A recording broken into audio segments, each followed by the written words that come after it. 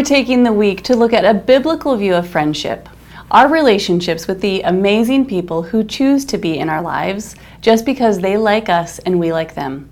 But real true friendship is not only laughter and enjoying the fun times, is it?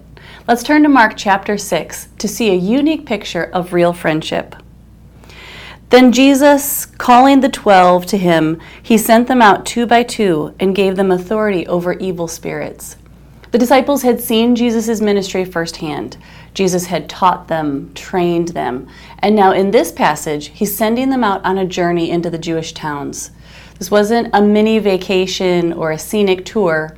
Matthew chapter 10 gives us some additional details. As you go, proclaim, saying, "The kingdom of heaven is at hand. Heal the sick, raise the dead, cleanse lepers, cast out demons." Jesus was telling them to go and put into practice the very heart of his purpose in coming to earth. As we think about this mission Jesus was sending them on, I want you to think about what you took on your last trip, what you piled into a suitcase or a bag. And here's what Jesus said about a packing list. Mark 6:8. He charged them to take nothing on their journey except a staff. No bread, no money, no bag.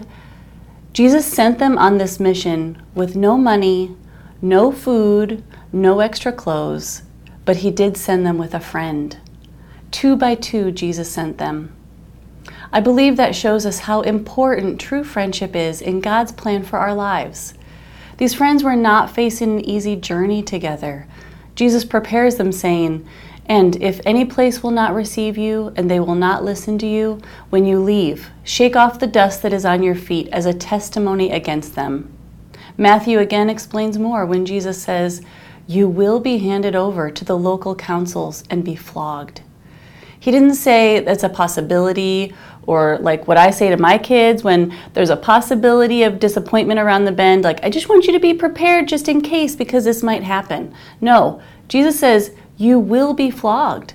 And he says, when they arrest you. These friends had to be committed to each other through the harshest of circumstances. And as we see so many times in the Bible, the disciples were very real people. They argued, they complained. So on this journey, I think it's safe to guess they probably had moments of discouragement when their feet got blisters. Or we all know which of our friends are prone to crankiness when they get hungry, and which friend is the opposite of cheery in the morning. The friends traveling together had to be vulnerable with who they really were because there was no hiding it in these circumstances. The 2 friends had to stick with each other, celebrating each other in the moments when their faith saw God miraculously heal people from sickness, and helping each other in the moments when they were the worst versions of themselves. This passage makes me think about the good friends in my life, friends who are with me in the best times, but also stick with me when things are hard. Friends who are always ready to celebrate my happy moments and who love me in my worst moments. As you think about a friend or friends in your life who fits that description, let's take today to show them how grateful we are for them. Let's pull in a new person into our wider circle of friends so that we can truly be like these disciples who were reaching people with Jesus' love together. Friendship is a part of God's design for our lives, which means we can ask him when we need wisdom with a friend and go to him when we have a season of needing a new friend or a closer friend. So let's pray together.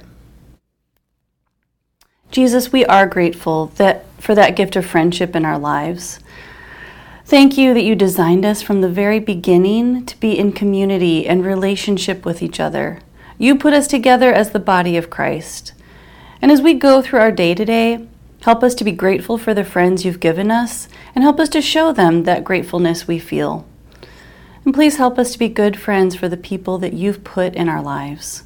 And also thank you that you choose to use us, you call us to do your work in this world together. We ask that you strengthen us for those tasks today. We ask this in Jesus' name. Amen.